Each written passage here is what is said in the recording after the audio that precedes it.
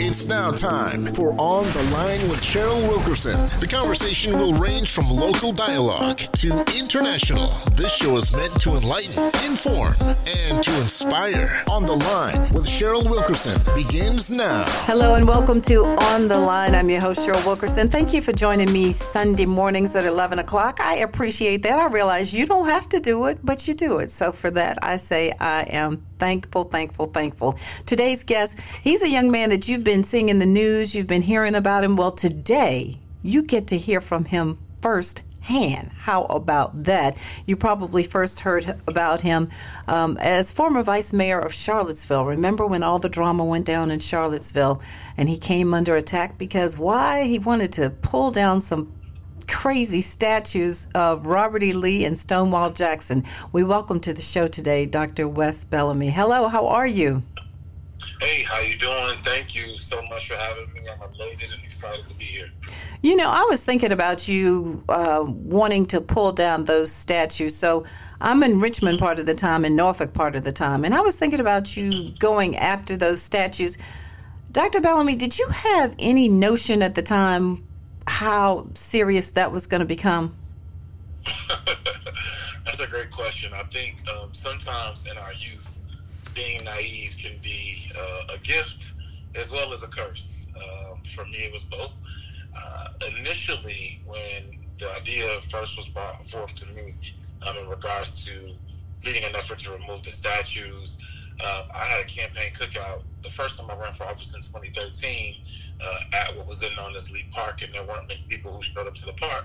So Saturday, I usually would have a bunch of folks coming, and when I went to church the next day, several of the elders pulled me to the side and said, hey, you know, that was really disrespectful having something at the park. Do you know that my brother had his face slashed at that park? Someone else told me about how they were spat on at that park, and kind of those statues being there symbolize a lot of different things. Well, from my vantage point, I wasn't understanding until that point. And then after that, I'm like, okay, we're going to have to do something to get these removed. At the time, I couldn't because of state law, but I kind of vowed to myself that if there was ever an opportunity to do so, then you will, then I would. Fast forward to 2016, I'm having a conversation with Governor McAuliffe, and he's like, well, what are, then Governor McAuliffe, and he's like, well, what's some of the things you want to do? And I said, I really want to get those statues removed. And he says, well, you know, just wait until the end of this session, I might have something for you, but I want you to understand what this truly means. And, you know, I'm thinking, hey, I got the most votes in history. I'm the first person to win out some precincts. I work with kids. These folks around here love me. It won't be a big deal. We'll just get them removed. But lo and behold, several people tried to warn me. And it wasn't until actually when we had our first press conference when there were about 300 Confederate sympathizers at the park trying to surround us. And I'm then being bombarded with thousands of emails and death threats. That's kind of what I recognized and understood. Okay, this is different. This means something, but I'm always down for a fight, and I firmly believe that God covers us when we do things for the right reasons. So it was all worth it, from my vantage point. It is amazing when you think about these statues that were erected, and just the thought that the men, they committed treason. If you read the Constitution, those that commit treason are supposed to be put to death. Yet you drive all around, you know, Charlottesville, Richmond, and you see all these monuments, huge monuments, and just left there for years and years and years. And then when people pick up arms, such as you did, to do something about it, I'm sure yourself, you weren't the only one attacked. Your entire family was attacked. Right. My children had their elementary schools threatened with bomb attacks. A lot of different things said to my partner at the time. You know, it's like you alluded to. It's not just a one-person thing when you kind of take on these kind of initiatives. My community as a whole was under fire, but I think that it was well worth it because, one, it showed the power of us being able to, again, work together. But secondly, you know, when you're doing things, again, for the right reason, I firmly believe that God covers you. Mm-hmm. And when we do his work and we carry out his will, then we're able to move mountains and in this case, move statues. Let's go back. You were born in Georgia and got a degree from South Carolina State University and then got 2 degrees from Virginia State University. And currently you are running the political science department there at Virginia State University. How did that all come about from Georgia to Virginia? What's the story? Yeah, I was born in South Carolina. I moved to Atlanta when I was maybe 1 or 2, but my whole family lives in South Carolina. It was just my mother and I in Atlanta. So went back to school and went to undergrad in South Carolina to be closer to the family there. Kind of South Carolina State was 3 hours from Atlanta, 3 hours from my family in Atlantic Beach, South Carolina, which is one of the last black-owned beaches on the entire East Coast. And then I got a job offer from a South Carolina State alum my junior year in undergrad to come to Charlottesville right after graduating. So took the offer, and then people always ask me, how'd you get here? And I just say it was God. So shortly after moving to Charlottesville, quit the job because I wanted to do more community work, spent a lot of time in our public housing sites. Was going to go to law school, got into law school, deferred law school, wound up becoming a teacher, and kind of had to make a decision. Am I going to go off to law school or am I going to continue to do community work and continue being a teacher? And I chose the city of Charlottesville. So I went and got my master's from Virginia State. It was really important for me to get all of my degrees from HBCUs. And Virginia State reminded me a lot of South Carolina State. So got my master's from there, and simultaneously running for office. And in the time in which I won my election, I was starting the doctoral program. So got my doctorate, and I actually defended my dissertation on the same day in which the white supremacists attacked on August 11th in Charlottesville. So became doctor, and then had some other issues in Charlottesville at the same time. And wow. Then, shortly after, a little crazy, but shortly after starting at State, after I got my doctorate, I became an adjunct professor. And then it kind of just moved up the ranks relatively quickly. Within a year, I became the department chair, and now this is year 5. And I absolutely love it. I love being at VSU. I love being with my people. I love the experience that we provide to our students and our scholars. And I'm really happy that God has blessed me with these opportunities. Before we get off the issue of the statue, let me ask you this. So you wrote that book, Monumental. It was never about the statue. What was it about? It was about white supremacy, and I think more than anything else, the statue removal and the resistance to the statue removal was not about the enclaves of stone. It was really about, honestly, white people within a certain geographical area feeling as if what they know to be true, i.e. white folk who are inherently superior, having to deal with the fact that there were black folk, and specifically this young black man who's not even from Virginia, telling them that their way of life is different and is wrong, and changing what they've known to be, and pushing an envelope in this regard. And I think empowering people of color, and specifically black folk within this area, and gaining allyship from white folk, and waking up there and opening their eyes for them to understand just the many systems of white supremacy, or how those systems were operating around us. Creating that kind of change and that momentum is what led to the attacks, not only in August of 2017, but the Klan coming on my 1-year wedding anniversary, or the Mother's Day of 2017 as having the first Tiki Torch rally, or some of these bold notions of resistance to us saying that we're going to remove the statues, both covert and overt, is really what the monument removal was all about. And then ultimately us seeing a movement across not only the state. In Norfolk, we saw those statues be removed, and then subsequently after that, in Richmond, those statues being removed as well. And to a certain extent here in Charlottesville, we were the catalyst for that change, and I'm really proud of our communities. And again, it was worth it in every sense of the word. I want to discuss some different topics with you, so I'm just going to jump around. And I guess I should mention that, the rector here at Norfolk State University is Devin Henry, who actually pulled those statues down. And he can relate about the death threats and how nobody else wanted those jobs, right? Oh, yeah. All right, so this is something that I struggle with this one right here. What is the Virginia Legislative Black Caucus really doing for Black Virginians? That's a great question. I think that they're moving and pushing a great deal of policy, but we got to understand that policy is nuanced. So, when you look at someone like former delegate who's now running for State Senator LaSharice Aird and Breonna's Law coming to Virginia and banning no-knock warrants, I think that's absolutely huge. When you look at some of the work of then Senator McCullen, now Congresswoman McCullen, when it comes to not only ERA protection, but specifically for Black folk, just securing certain funding. When you look at the Virginia Legislative Black Caucus's efforts in terms of the capital funds that they've been able to secure and allocate for Norfolk State, Virginia State, two public HBCUs here in Virginia, like those things mean a great deal. Policy isn't always sexy. It's not always loud. And sometimes it takes time to see the fruits of the labor, but it is of the utmost importance. And for that, I always will say that there's more that our elected officials and the former elected officials, there's always more in which we can do. But I don't think we can discredit, not saying you are, but I think it's important that we don't discredit the work in which they're doing as well. Okay.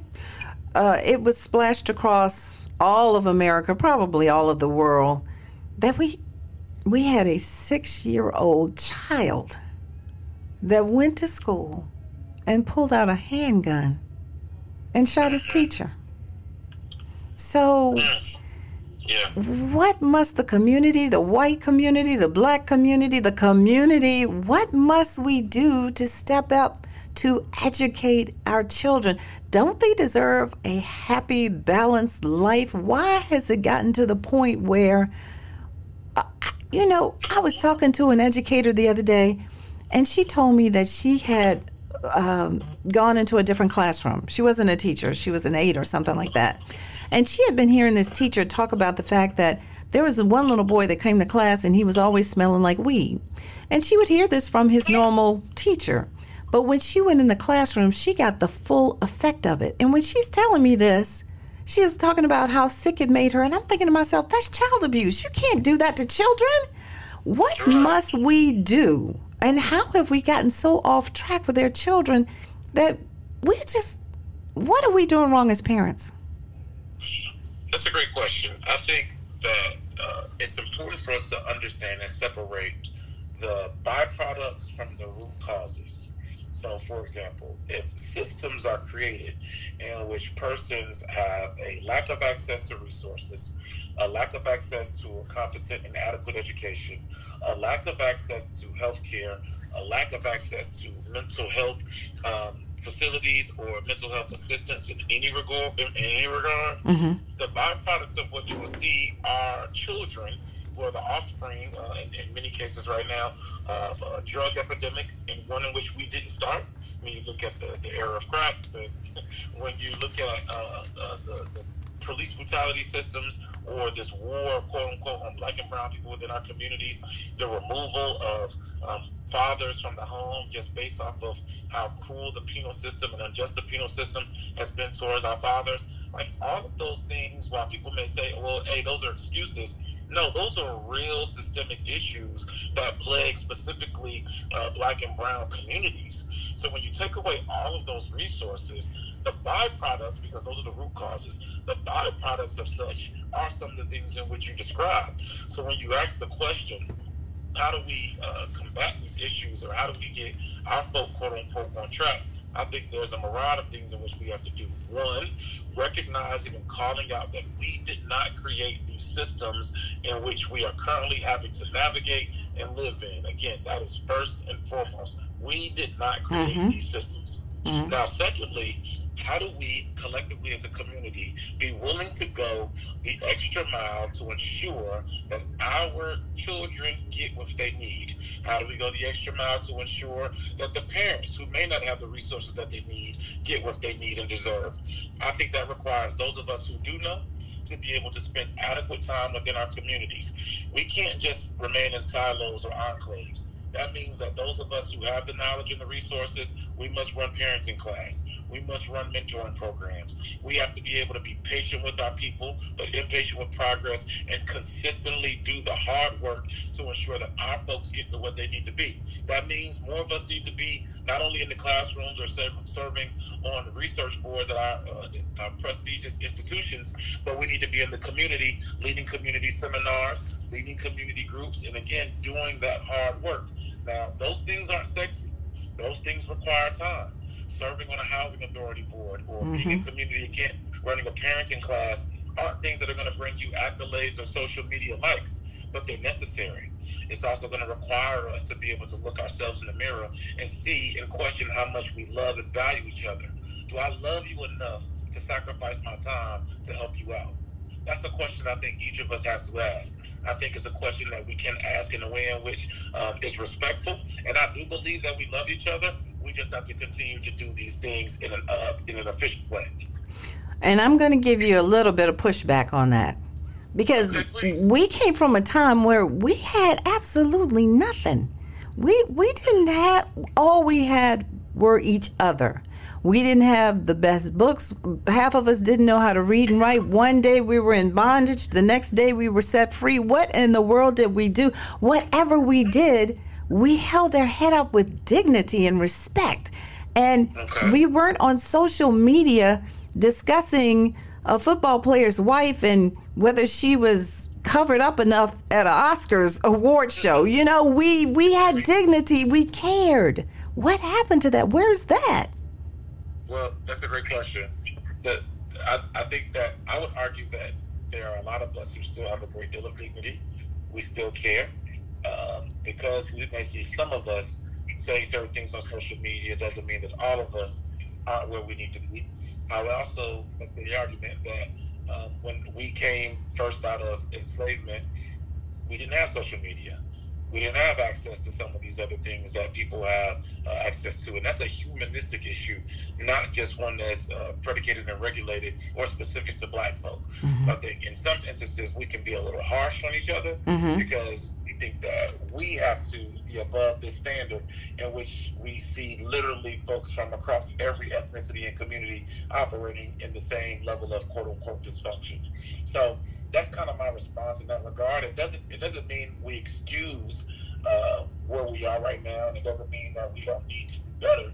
But I would just remain patient with us, or I would ask rather, to remain patient with our people, but impatient with progress, because our community as a whole, right, Black, Latino, gold, or indifferent, all have a long way to go for the sake of humanity. But for Black folks specifically, we know we have to do that much more in order for us to overcome and combat the systemic barriers that have been placed in front of us. What necessary steps are there that everyday Joe Blow citizens need to do to make sure that the people they put in office are truly, truly working for them, their constituents? What must we do? Do we have to email them every day? Do we have to go to every parent-teacher conference? Do we have to go to every city council meeting? What do we have to do to make sure that these politicians that I believe many of them, when they get in office, I believe they mean well, but something happens to many of them when they get in office and they lose their minds and they forget about the people? I think it's a combination of a multitude of different things, and one requires organization. So yes, we need to show up at the city council meetings. Yes, we need to be writing and emailing our elected officials. Yes, we need to be attending the parent-teacher conferences as well as the parent-teacher association meetings. Yes, we have to do all of the above, but we know not one group of persons or just one person or one individual can do everything. So that's where the organization comes in, and that's collectively saying that we're willing to delegate some of this work, hold each other accountable, but ultimately go out and do it. And we will see change. I would argue that I mean, across many of our cities and institutions as a whole, we've seen change over the last 10, 15, 20 years. It's kind of hard to recognize because we're in it, but when we take the 10,000-foot approach and we look down, there are things that have changed for the better. We just have to continue improving on such and not be distracted by the things that aren't where we need them to be. Those are things that we have to just continue to work on. I was in the bathroom the other day. I was just walking through the bathroom, and I walked past the mirror, and I don't know why this happened. I don't know why it happened, but I thought about George Santos because the news had just come out that he had filed re-election papers when he had assured Republicans that he was not going to do that. And I'm thinking to myself, Dr. Bellamy, how in the world did he even get in office to begin with? We can't afford this. The sorcery and trickery is deep, and I think he is he's a representation of, in many instances, people who are willing to put individuals before principle and not doing thorough checks. But, I think he's also a representation of going to show that while we black folk are often harsh on each other and say, we should have did A, B, and C, or why we didn't do that, or why we talking about Sierra and Russell Wilson. Like, he's a prime example of folks over there don't got all their stuff together either. So True. It's not just us. It's a humanistic thing. And to me, I know George Santos identifies, if I'm not mistaken, as Latino. That's Latino folk business. That ain't none of my business. I'm focused on black folk. It's not just us. That's interesting. Because, when we were growing up, what our parents would say. So-and-so can do so-and-so. So-and-so can do something. I don't care if so-and-so jumps off the wall. You're going to jump it as well. So it's like, I understand what you're saying, but still, it just seems like they get a pass. Why do they get a pass? Why do is Santos really getting a pass? I mean, he's getting fried. He's in office. He's getting a paycheck. He's got health care. He's chilling, right? That's valid. Yeah, that's valid. It's unbelievable. Let's talk about our HBCUs. They're getting such love these days. First and foremost, do you see that continuing? I'm sorry, can you say that one more time? Our HBCUs, they're getting so much love right now. Do you see that love continuing? Oh, undoubtedly. I think that as we continue to see black folk have this reemergence and re-falling in love with the culture, we're understanding the value of doing what we have to do for ourselves. I think also with the advent of social media is showing all the wonderful things that we can accomplish by attending our own institutions, supporting our own institutions, and loving ourselves, which I really see a strong movement in, and I have no reason to believe that that's going to stop anytime soon. And, okay, this is something that's just personal in my brain. So many times now I see big white corporations, they are jumping on the HBCU bandwagon, which is fine. But it seems as though the larger HBCUs get so much of the love. But, I would love for that HBC love to be spread out amongst other schools. How do we tell these other corporations out there, look, we've got other HBCUs beside the ones that you always give to. There are other HBCUs that are out here and they're doing good stuff and they deserve money just like the big ones.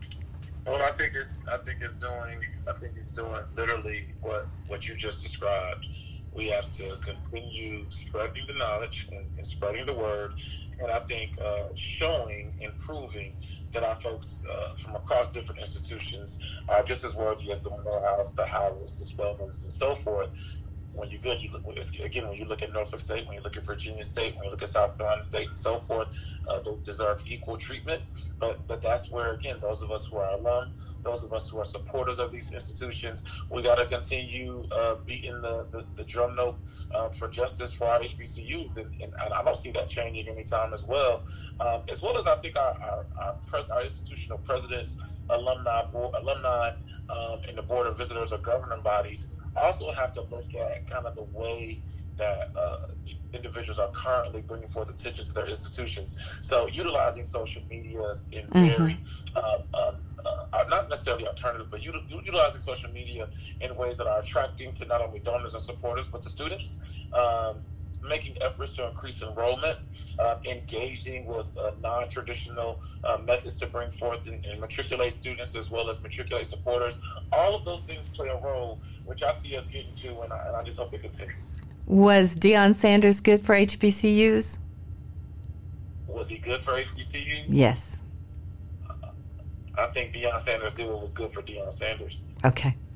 And let me ask you this. Talking about your family, how's it living with all those women? Tell me how you navigate that. 4 daughters? Do I have that right? 4 daughters? Yeah. It's a time. My youngest daughter, Stokely, she definitely runs the house if she lives up to her name. But, I love it. I wouldn't trade it for the world. And girl, dad, here we are. The youngest one usually does run a household. That's true in every household, right? And you want to tell everybody why you named her Stokely? Yeah, I named her after Stokely Carmichael, the infamous activist who coined the term Black Power, who was a freedom fighter through and through. And she definitely, again, works diligently to live up to that name, even at 3 years old. She is an activist in every sense of the word at her young age. You said in every sense of the word. We have about 4 minutes left. Tell us about yourself. What do you see on the horizon? What do you want to do? You have started so many organizations. I don't even know if I can name them all. The Black Millennial Political Convention, We Too Code, helping young people evolve. What is all this going to lead to? Just helping our people progress and advance. I can't say what's going to be next because I kind of just listen and try to keep my ear for God's word and use the spirit of discernment to do where He calls me to go, do what He calls me to do, and whatever He tells me that'll be next, that'll be what's next. But until then, I'm going to continue pushing and advocating for our people the best way in which I know how. And so is there an answer in there about whether you would run for political office again? I get asked that question maybe 3 or 4 times a week. I don't see that happening right now. Okay, right now. It would be very hard for me to spend the first 2 months of my year every year arguing with people when I could be spending that time with my students or in my community doing the work that's required of me at this time. So yeah, that would be really tough, but hey, you never know. What have you learned from those students at Virginia State and other universities that you go to? What's the biggest lesson you've learned from them these days? To be patient and also understand that they do care and that they are literally just waiting for us to impart knowledge within them so that they can then go out and implement our teachings in our communities. And it's a sacrifice that I believe that we all have to make, but there's no greater feeling than being around loved ones who are eager and willing to learn, and then they go out and they do the work. So, again, I absolutely love being at Virginia State University, and I wouldn't trade it for the world. And I love my students, and I think they know that I'm kind of like their dad. So when you say I got a couple girls, I got maybe 200 children because I tell them I'm responsible for all of them, and I love them, and I'm just proud to see the work in which they do day after day. Sometimes around here at Norfolk State, I call them my child or my children or whatever, and then I stop myself and I say, okay, Cheryl, just say students, but it doesn't come out that way. And then I think about it and all the people that I've talked to and interviewed, and I remember one young lady, she works in television here, and she went to Norfolk State with me, and then she went to Northeastern to get her master's. And she praises the fact that she went to Norfolk State because she said Norfolk State prepared her for Northeastern, prepared her for those big 300-person classes. That's what she means. She's not talking about the schoolwork itself, but she was talking about how it prepared her to handle herself on that campus. It's interesting. That's it. Yeah. That's the beauty of it. That is. Kudos to you. Dr. Wes Bellamy, thank you for joining me so much today on the line. Everybody wants to know how they can get in contact with you or follow you on social media. So you can give us some phone numbers or handles. Mm-hmm. Sure, I'm on all socials, literally at Dr. Wes Bellamy, DrWesBellamy. Shoot me an email, wbellamy@vsu.edu, and let's all just continue to keep working. Thank you so much for joining us this Sunday morning. We appreciate you. We appreciate the work that you are doing. An educator, my mother was a teacher, and I know this. Teachers are chosen. You are chosen. Don't ever forget that, and stay strong. Thank you again. Thank you. Take care. All right, you all. Thanks for listening on the line. Cheryl Wilkerson. We'll do it again next week. You all take care. Have a great Sunday. And always behold the green and gold.